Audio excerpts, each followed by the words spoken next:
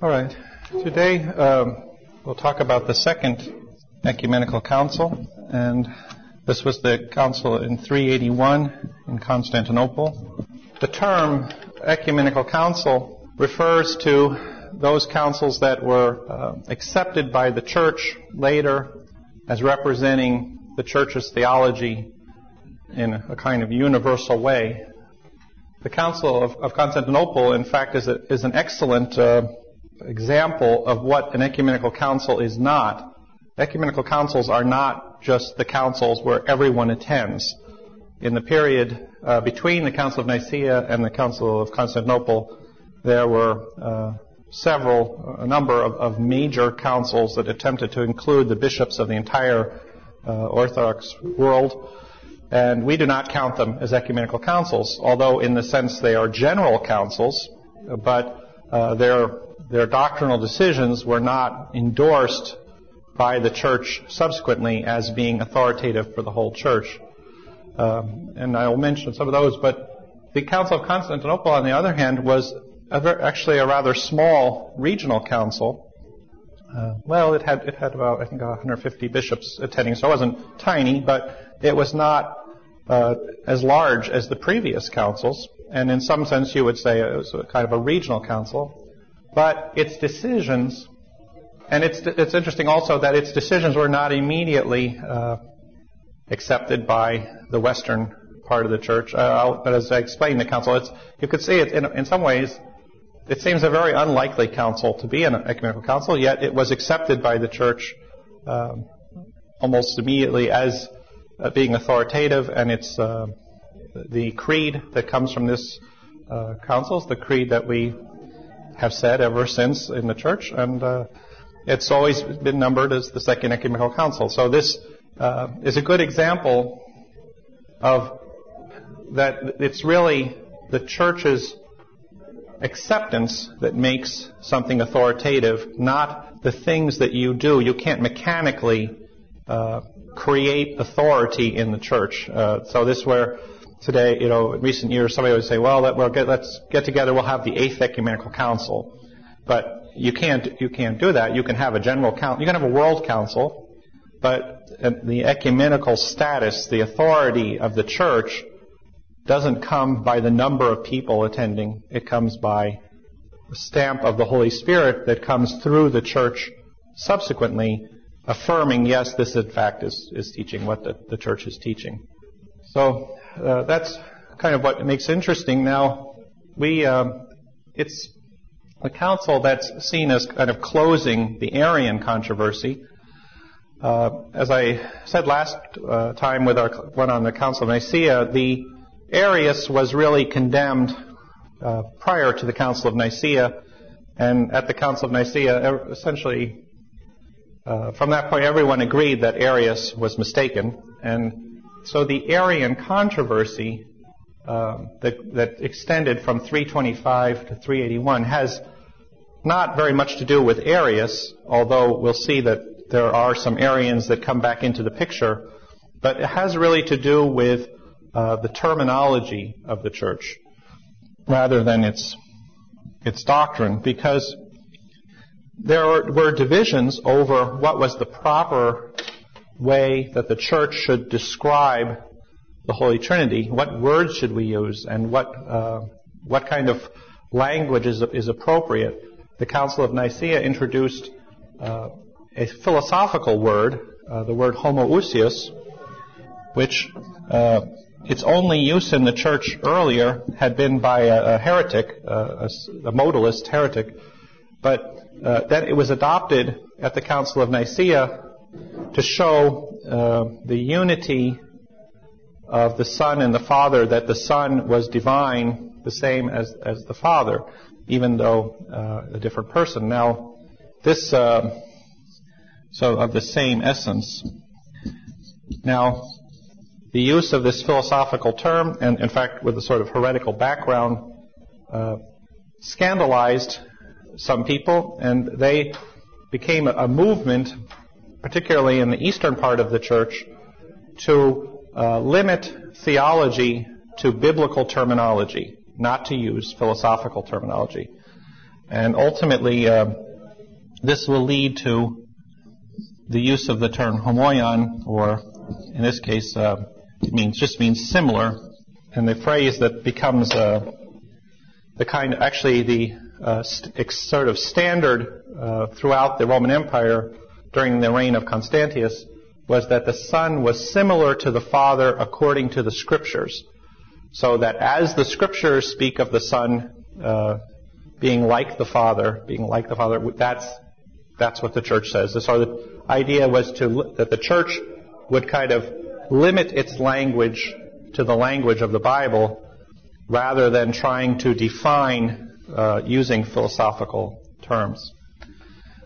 So I don't know if you all were at the last one, but where we left off was kind of after the Council of Nicaea, with the Eastern and Western empires, parts of the empire going different directions at first, under two different brothers, the two sons of Constantine. One, the Western Church basically just holding Nicaea, the Eastern Church wanting to back away from the term hoousios, but also wanting to safeguard the three persons. So introducing, of course, another philosophical term, but which they didn't put into the creed, but this kind of importance of the three hypostases of the Trinity. Now, with the death of the brother on the west side, Constantius, the Eastern Emperor, became the emperor of the whole Roman Empire about 350, and until his death in 362, so we have a 12-year period where he ruled over the whole Roman Empire. This was not a period where, as someone, reading some church histories, you might imagine that, well, everyone who was not firmly in favor of homoousios is therefore an Arian, and so under Constantius, Arianism was kind of enforced on the church. This would really be a mistaken way to look at church history. The church did not ever embrace Arianism. One thing, everybody agreed on all the time was that they, rejected Arius. What they were debating about is the extent of the language, and in the West there was some pressure from the emperor. It was to enforce the decisions of the Eastern councils regarding the depositions of certain bishops for disciplinary matters, not for theological matters. Yes? Just a quick question. Yeah. In my mind, I get a lot of these different people and heresies mixed up. Yeah. Arianism was the teaching that Christ was creating? Yes, that's right. That Christ is not the Son of God, but is a creature. So even under Constantius, there wasn't a kind of imposition of Arianism, and in fact, during the time when he was sole ruler, there was an outbreak of Arianism, again, which we call the Neo-Arians, which were led by a Aristotelian philosopher named Aetius and his disciple Eunomius, whose name is more famous, Eunomius, because the Saint Basil and Saint Gregory of Nyssa wrote book against the Eunomius, contra Eunomius. So their name is known, but they were Arians, but it was a very small group of people that again started teaching Arianism, and the reaction of the Emperor Constantius was to call church councils and to condemn this, and the church universally kind of lined up to say, no, we reject the idea of the Arians because they were saying that since the Father is unbegotten, Aetius was arguing that unbegottenness must be a characteristic of God. So therefore, since the Son is begotten, he can't be God.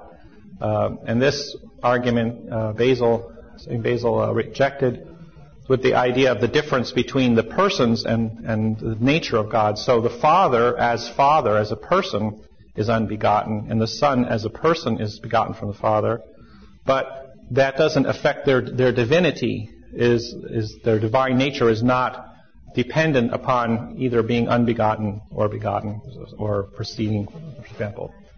So he distinguishes with Basil, by distinguishing the persons, what pertains to the persons from what pertains to the divine nature, he was answering the arguments of these Neo-Arians. And it was actually in reaction to the Neo-Arians that we have the councils that came up with this similar according to the scriptures was the formula that Constantius and the bishops endorsed. There was but attempt at some other formulas to try to come across. It's interesting, the church in general had, see at this point they were not endorsing homoousius because they felt it had the problems of modalism, but they realized that they needed something more to combat this new, since Arianism had come up again, they needed to do something. So there was a formula proposed by some of the Eastern bishops called similar according to essence, similar in essence, rather than just similar in essence, which ultimately the Eastern Church didn't accept. They stayed with this similar according to the Scriptures.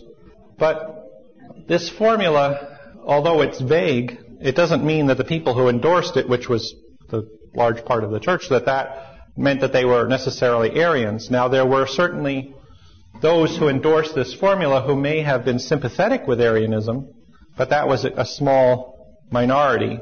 There's a very curious thing about when you look at the careers of some of the people in this time. There was one, Acacius, Bishop of Caesarea, who, well, he went to almost a lot of church councils, and he went to the council that kind of seemed to favor the Neo-Arians, then he went to a council that favored Nicaea, and he went to other councils, and he sort of like every possible doctrinal twist, or way of explaining, and he kind of went along. Every council he voted for whatever they were proposing, So when we see this, we shouldn't think of this as like armies of different countries, each one's, we're the Homoiousians over here, and these people over here are for this, and, they're all mutually exclusive groups of people. As this person's career shows, it's really the same people, just sort of wondering what's the right way to say this, and so as different problems come up, they kind of, we can't have that, so we have to think of something else over here, and then, there's something wrong with that, so let's go over here, and it's more indecision rather than conflicting factions, let's say. But out of this kind of resurgence of Arianism, there came in the East a desire for something stronger. And with the death of Constantius was preserving, trying to keep the church in a very conservative mode of keeping with no new terminology, no controversy, kind of just, it's something that everyone can agree to.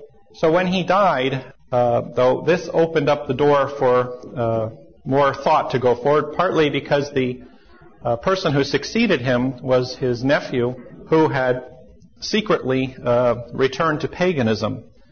And his name is Julian the Apostate.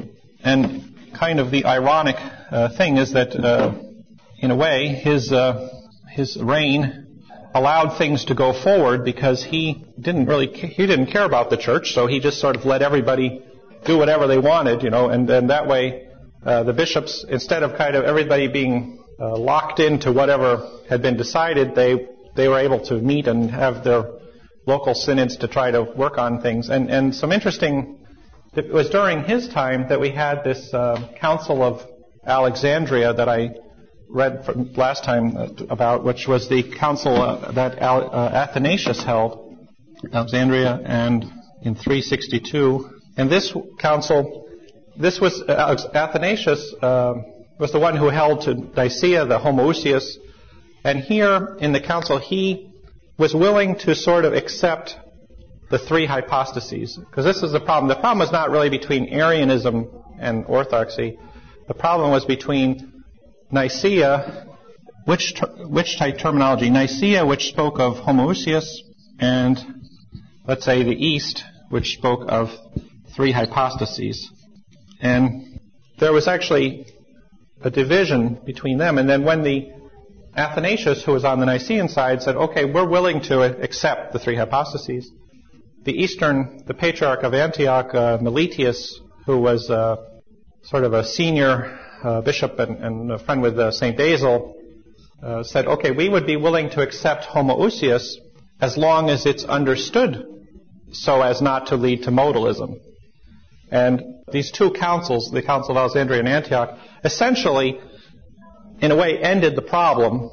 But still, it was a problem. Several things happened. One is that within Antioch, there was another bishop who was in communion with Rome, who had his own Nicene episcopate, which was different from the people who were accepting the three hypostases. So the problem is you had two bishops of Antioch, and in Rome they were only willing to deal with the one who was not representing the majority.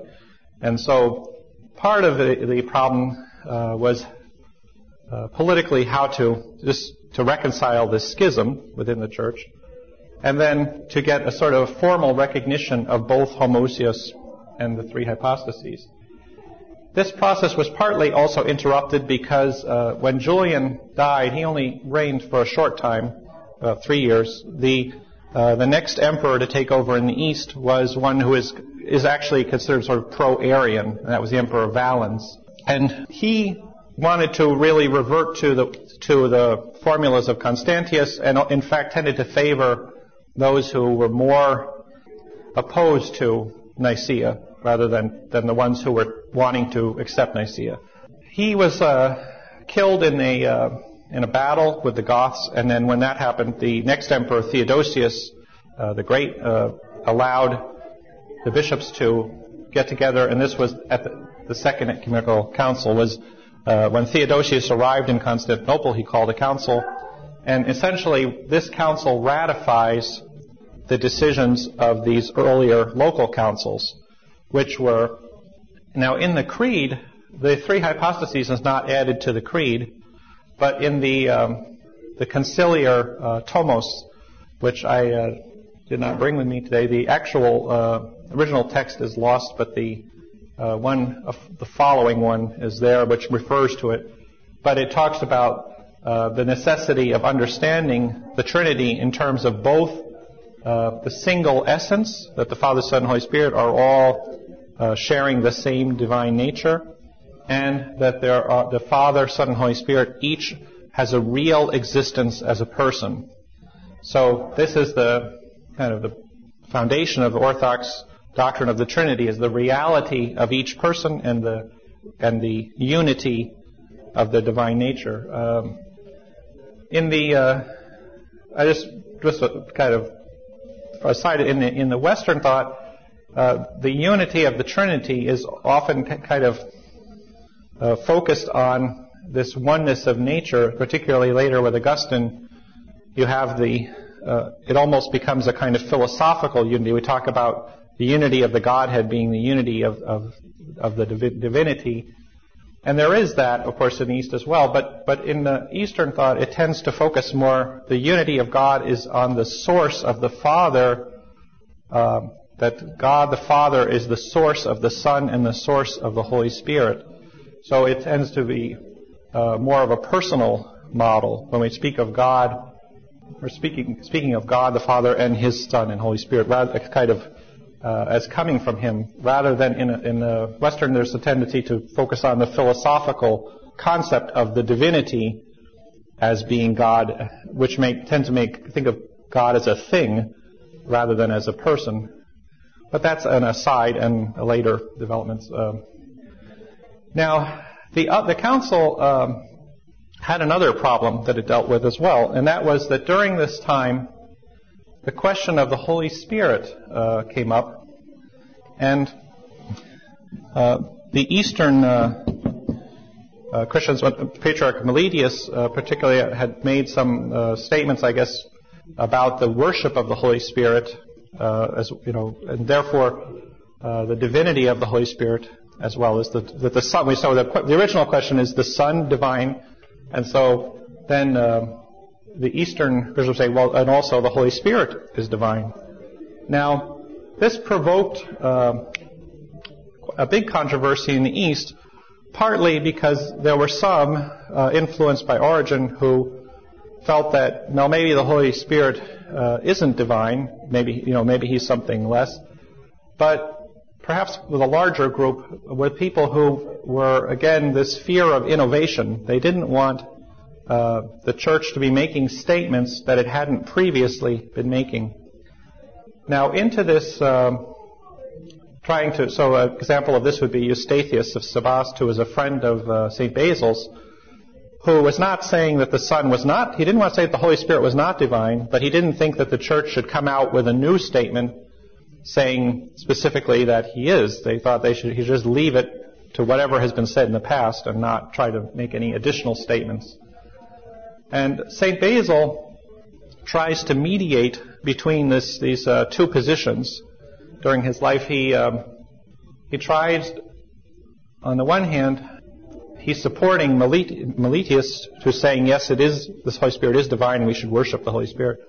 But he's also hearing the other side saying, well, don't introduce more philosophical terms and innovations. So he wrote a book on the Holy Spirit, in which he essentially is arguing for the Holy Spirit's divinity without kind of based on biblical and liturgical evidence rather than, let's say, a philosophical argument.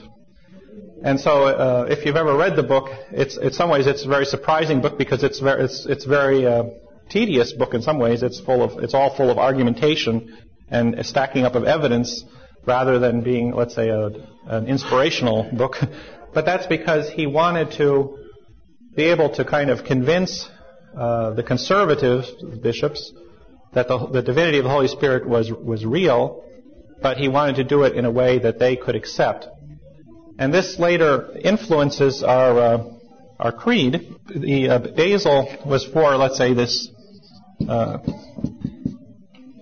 he was for accepting the homoousios with the three hypostases, and also the divinity of the Holy Spirit without introducing new language. Let's say without new expressions. His friend, Gregory the theologian, whom he had gone to school with in Athens, had sort of the opposite idea and felt that the church should just say that, okay, the Son is the homoousios to the Father, and the Holy Spirit is homoousios also with them. So he wanted just to sort of make a new philosophical statement which would clearly show the divinity of the Holy Spirit as well. And Basil opposed him on this, not that he didn't think that was true, but he felt that, again, to introduce a new terminology into the creed would be, again, to sort of cause a schism in the church. Now, the interesting thing is that Basil died before the Council of Constantinople, and his friend, Gregory of Nazianzus, became the Patriarch of Constantinople and presided over this council. So you would think, well, which side is going to win in the council? The friend who's presiding or the person who died? Well, as it turned out, the council fathers decided to follow Basil. And actually, Gregory, in fact, resigned in the middle of the council because they didn't, not only with that, and but also with the case of the schism in Antioch, the bishop who had been in communion with Basil had died, and Gregory wanted to put the one who had been put in by Rome to make him now the Patriarch of Antioch, and the people of the fathers of the council wouldn't agree to that. Also, they felt that a successor from within the Eastern Church should be put in as the next Patriarch, and that also happened. But if you look at now our creed, what you may not realize is that the original Nicene Creed, what it says about the Holy Spirit in the original Creed of Nicaea is, and we believe in the Holy Spirit. That's all. Okay. So that's why they were asking these questions about the Holy Spirit. Well, exactly how divine is the Holy Spirit divine? What is he like? Okay. Now, if Gregory of Nazianzus had his way, would have just said, we believe in the Holy Spirit who is consubstantial with the Father and the Son. And that would have solved that. But because of this sensitivity about innovation, they decided to use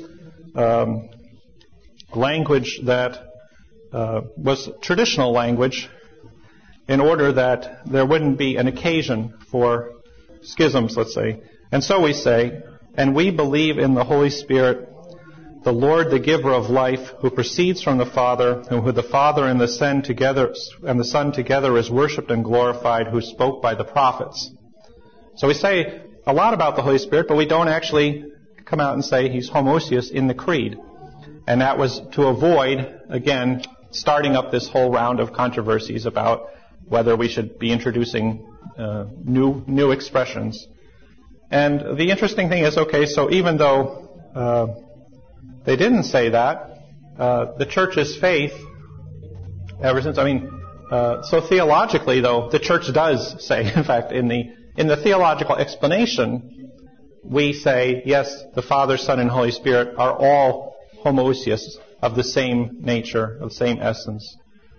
But it's just that the creeds were, as Irenaeus says, were an inheritance from the apostles. They were something that the Church had. They were the statement of faith for baptism that came from the apostolic times. They, in a way, like Scripture, they were part of this apostolic inheritance that the Church had that, in a certain sense, gave us a rule by which we could measure our own faith. Are we in agreement with what the Church has always taught?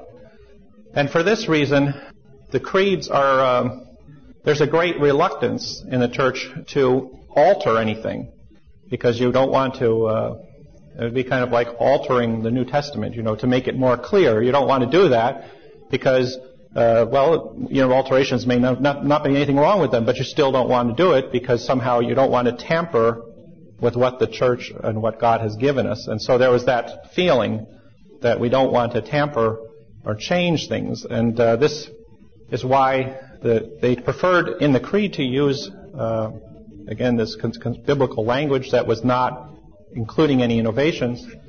But the doctrinal formulations of the Church did use that language, because part of, again, the going back to the Council of Nicaea was, again, this acceptance of new terminology, in this case homoousios, and then in the explanations the term hypostasis, which I think hypostasis is actually used biblically in one case, but these are philosophical explanations which are not found in the Scriptures for what is the Holy Trinity. In the Sermon on the Mount, Christ doesn't mention homoousios. It's new, but in the face of a renewed threat of Arianism, the Eastern Fathers decided that they had to do something. They had to somehow clarify the relationship of the Son and the Holy Spirit to the Father, to preserve, not to institute a new teaching or to create something new, but in a way to clarify and preserve what the tradition of the Church always was. So we can all agree, okay, well, those Arians over there, they're saying this stuff, and we know that's not right, but how do we spell it out so that there's a clear line of distinction between the Arians and the Church? And this is what the use of the bringing in of theological language does. But it's, of course, it's something that has to be done with great caution, because the Church, we don't want to change the Church's faith. But actually, the term, like the three hypostases, although it was sort of with great reluctance that it was kind of adopted by, let's say, the Western Church, it had existed within the Eastern Church for some time, that formula, and was held by several local councils in the East before it was finally endorsed, at the time of the Second Ecumenical Council. Yeah. Okay. I would just say that actually the Church of Rome was initially, because they were not included in the council, and Athanasius had already died, but the Paulinus, their person in Antioch, didn't attend, and initially they seemed reluctant, to accept this. But actually, this is a kind of work of the Holy Spirit, where the external factors were not there. I mean, it wasn't a council that had universal representation. It didn't even have kind of the universal participation in the sense of the Pope had not, been involved in setting this up. They didn't have representatives from different parts of the world. But because it sort of manifestly expressed the Church's mind on this, it became very quickly adopted by the Church as the Second Ecumenical Council, sort of despite all of these other limitations. But, okay. Is there any questions? Yes. You mentioned the schism over the bishop in Antioch, one being recognized by Rome and the other one, I guess. Yeah. Meletius was the Eastern Church, Basil, Meletius, these were all bishops under the Church of Constantius, and they were, Basil came in under Valens, actually. They were under this church that had this idea of similar to Christ, and this church was not an Arian church, but it was a church in which there were Arians as well as people who were Orthodox. And so what happened was one of the bishops from the West, when he came to Antioch, consecrated someone named Paulinus, because he felt, that these people, they were not using the same formula, so he decided to have a Nicene church, so he created his own bishopric there. And Basil denounces it actually very strongly. He constantly calls on the Pope and everybody else to have nothing, not to endorse a schism, but to support. Who is Basil? Basil the Great was he was the bishop of Caesarea in what's modern Turkey, and kind of up in the eastern part of Turkey. Is that the earliest or one of the early parts where you start seeing Rome trying to exert some kind of unilateral? No, because it wasn't really Rome doing it. It was a Western bishop, Lucifer of Cagliari, came over and decided to just put another bishop into Antioch, and the problem was that bishop was recognized by the West and by Athanasius, and whereas the bishop who was already there, Meletius, was the one who held the council that he would be willing to accept Nicaea and Homoousius if there would be certain safeguards. So what Basil is saying, look, we all have the same faith. We just need to agree on terminology. And you're somebody coming and setting up another church here in Antioch is not solving the problem. You're just creating a division. So he persistently, and to us we might think, maybe there should have been a separate church, and they were, because of course the people in the East had questions about Nicaea. This guy that they put in didn't. He was, but at that point, the church was still not having questions again about the doctrine, but having questions about the appropriate terms. And this, what from Basil's point of view, that was a mistake, was to set up a separate thing. And actually, Meletius, the original patriarch of Antioch, was the person who originally was the presiding bishop over the Second Ecumenical Council, even though Gregory of Nazianzus was the bishop of Constantinople. But then when Meletius died, Gregory took over for a while, and then he resigned, and a new patriarch of Constantinople was elected. Okay, I just wanted to mention something about this term. You might hear sometime the Cappadocian Fathers. Cappadocia is a part of modern Turkey, and it refers really to Basil, his brother Gregory of Nyssa, and their friend Gregory of Nazianzus, and they're put together just because they were all connected, and they were all bishops of the Eastern Church under Valens that were working to bring an end to the sort of division with the West and to reestablish homoousios in conjunction with the three hypostases, to ultimately working towards the Second Ecumenical Council. Basil didn't live long enough to get to that, but yes. I want to be clear on my Athanasius was a promoter of the homoousios. And right, he was a promoter of the homoousios, who ultimately, near the end of his life, came to accept also the three hypostases that Basil was, and the Eastern Church before him actually had been proposing. But it was really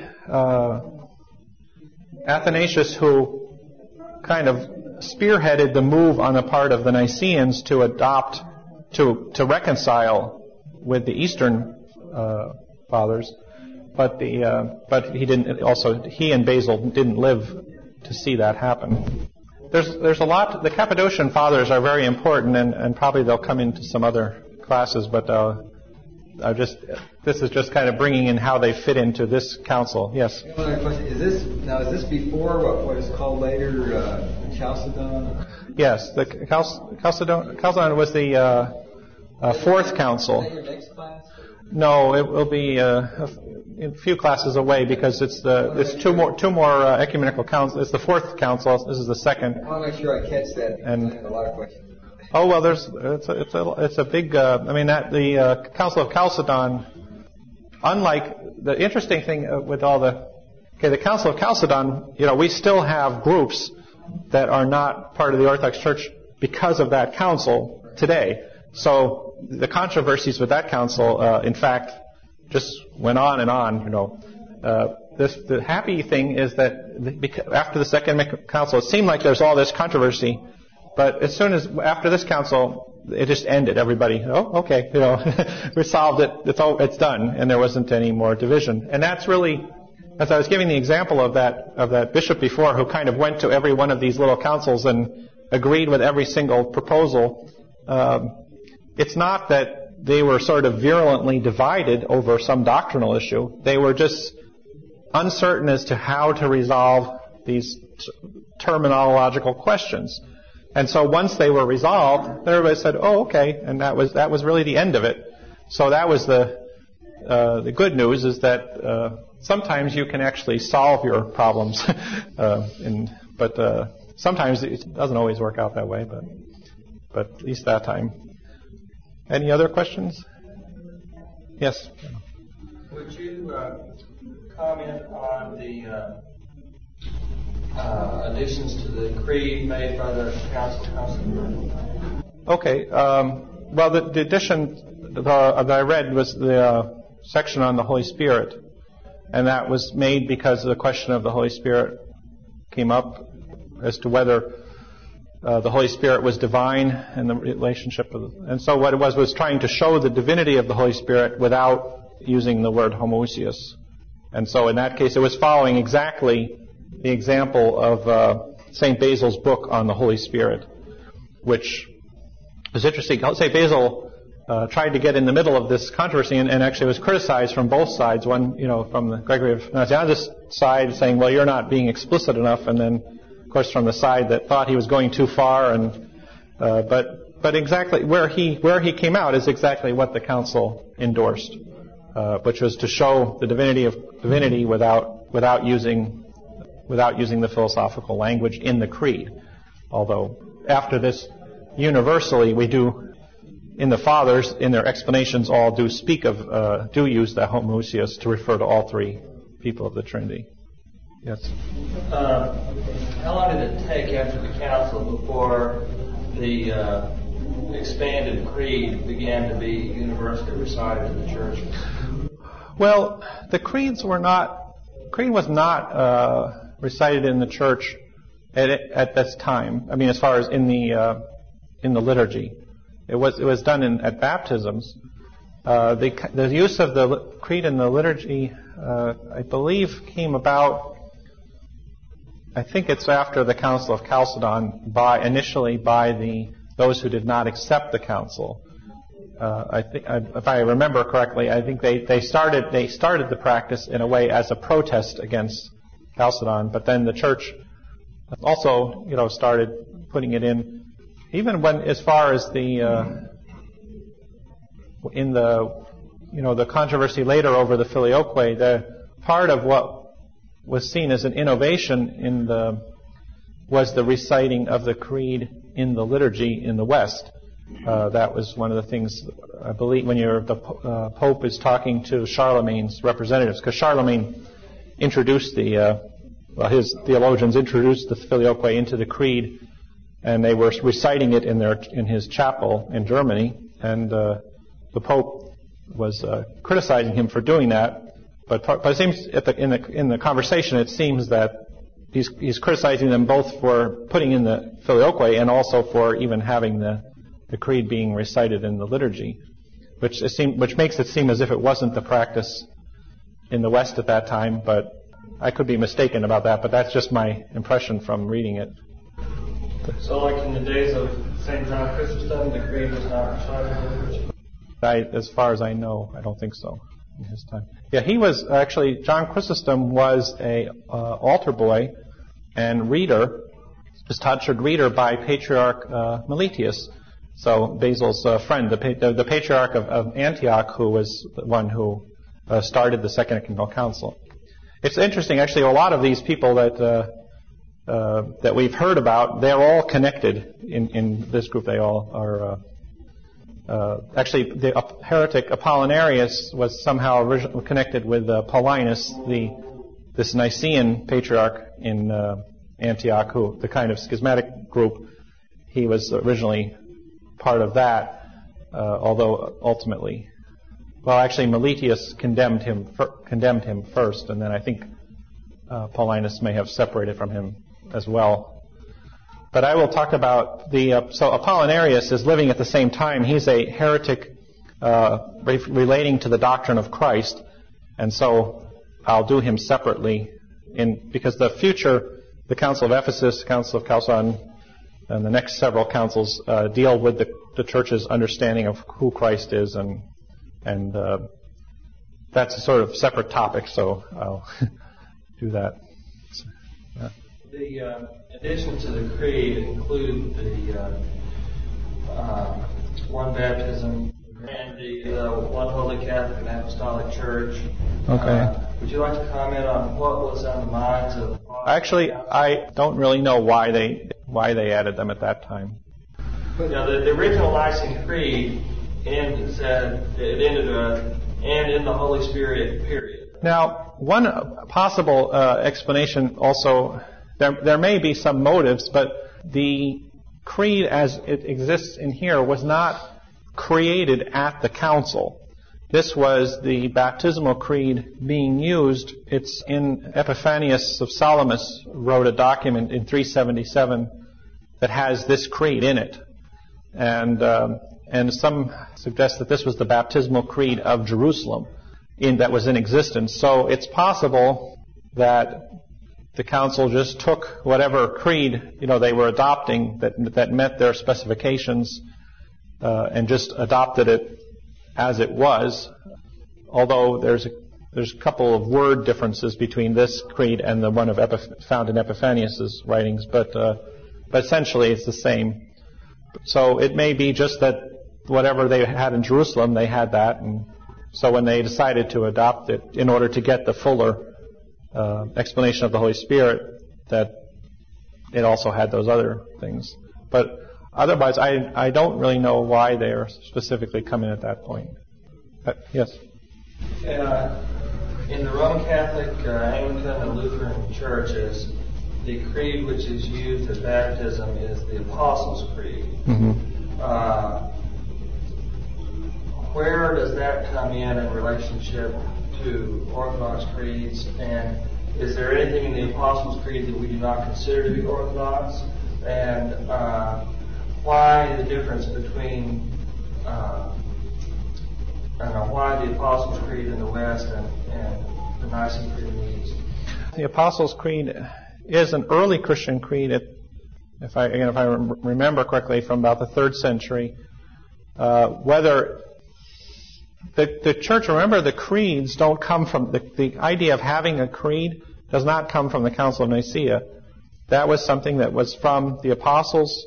That just was a baptismal formula that was there from the beginning. And so basically the creeds all over the Christian world, Orthodox world, would have been more or less the same, but they were not systematized.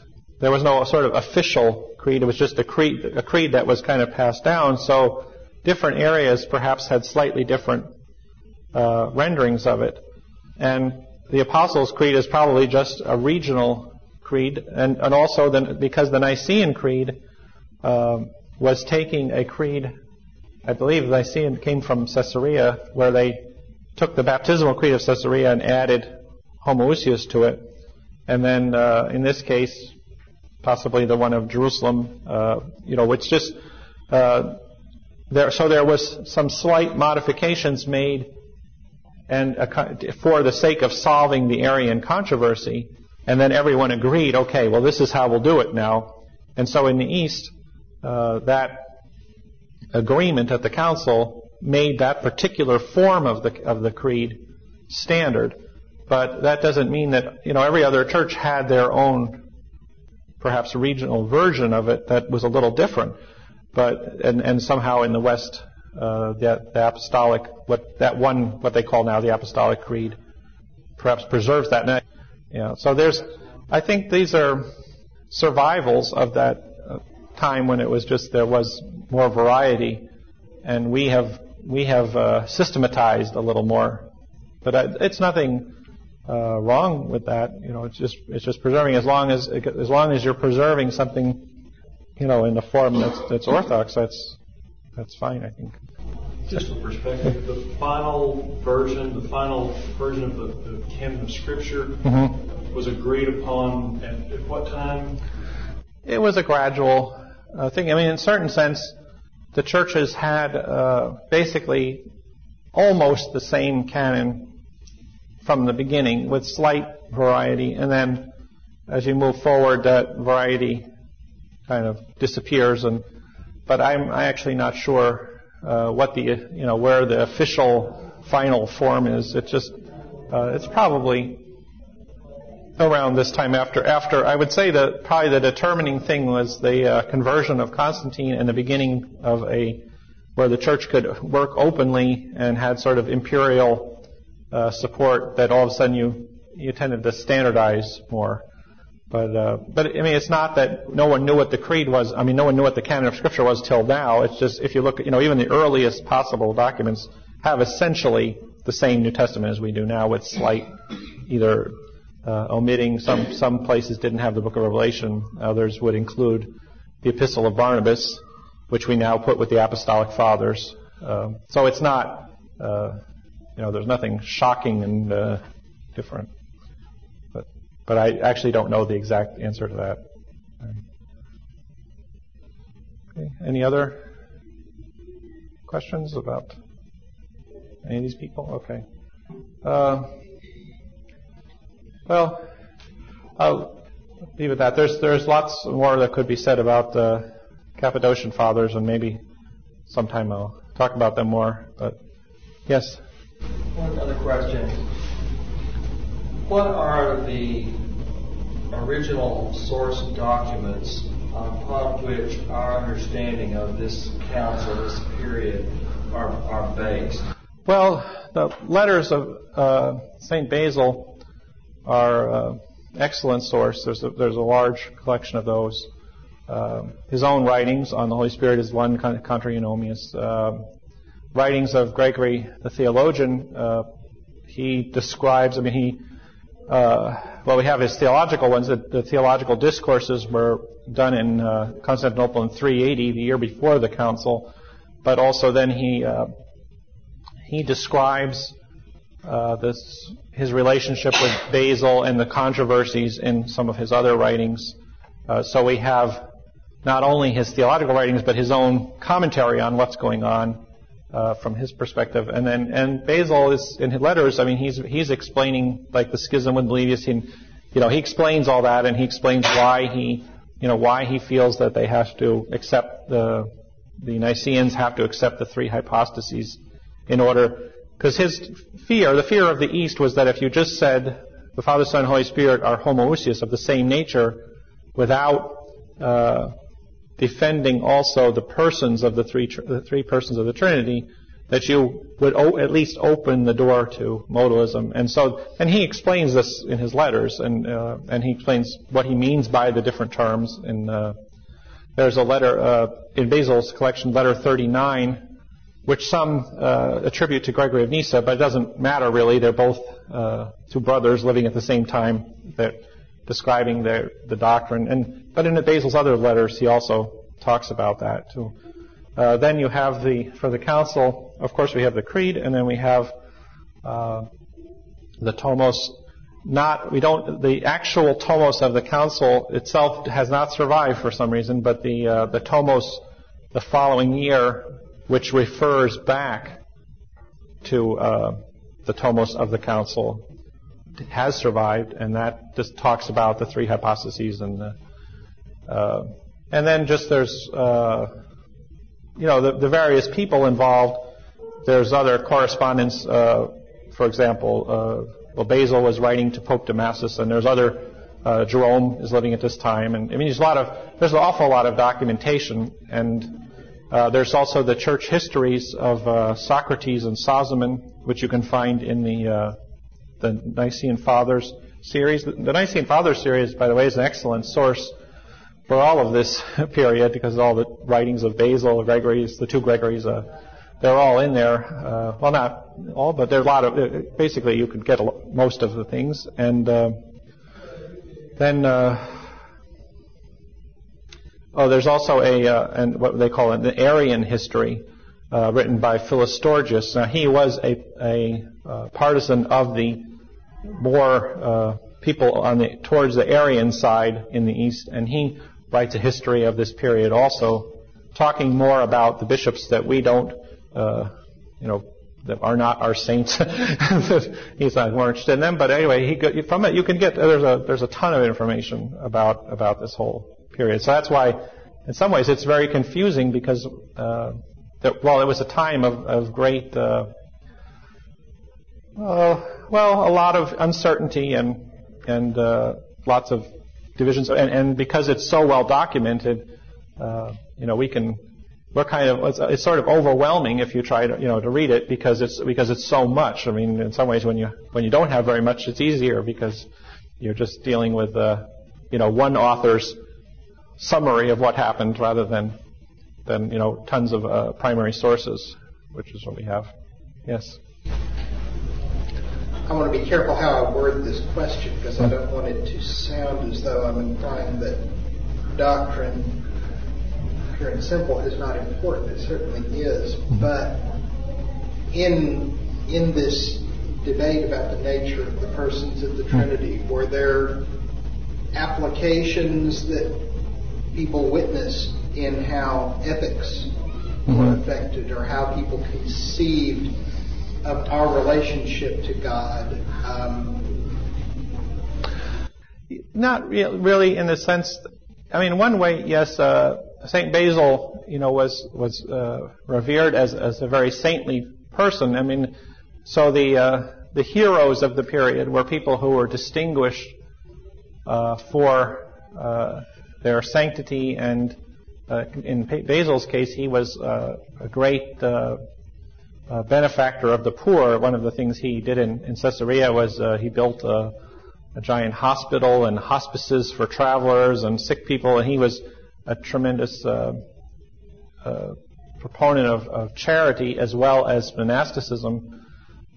And some of the other fathers, like Athanasius, besides being, they were all these people who were being exiled. They were, suffering exile sometimes to preserve the Orthodox faith, were also noteworthy in their pursuit of an interest in the monastic life, and also their interest in, as I said with Basil, with charity particularly.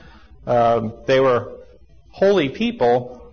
The controversy itself, again, it's a controversy about the way to express the truth. Of course, these people often had to endure suffering, so it took sometimes a great deal of heroism when you're being exiled and sent away from your position, for sometimes like for Athanasius' case and Meletius, both for many years.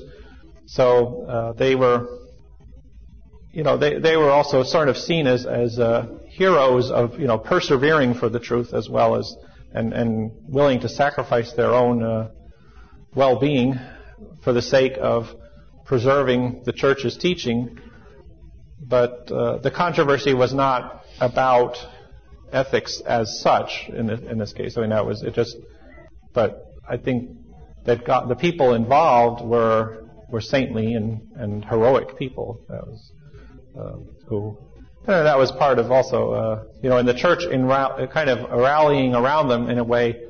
Was partly rallying around now we're solving our theological problems, but also that I think in a way to have the exiled bishops return, from their exile. The church was happy.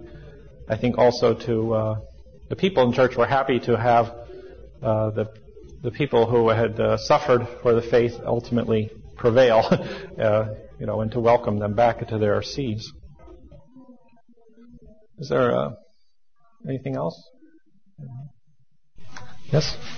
Have the autographs of any of the official documents of ecumenical councils survived? Well, not that I know of, but then I don't know very much about this. Especially the early period, I would doubt it, but I don't know about on the ones that possibly would be some of the later, but not as far as I know. But then I'm not really an expert on the manuscripts, so I'm not sure where they are. Which are what the oldest manuscripts are for these texts.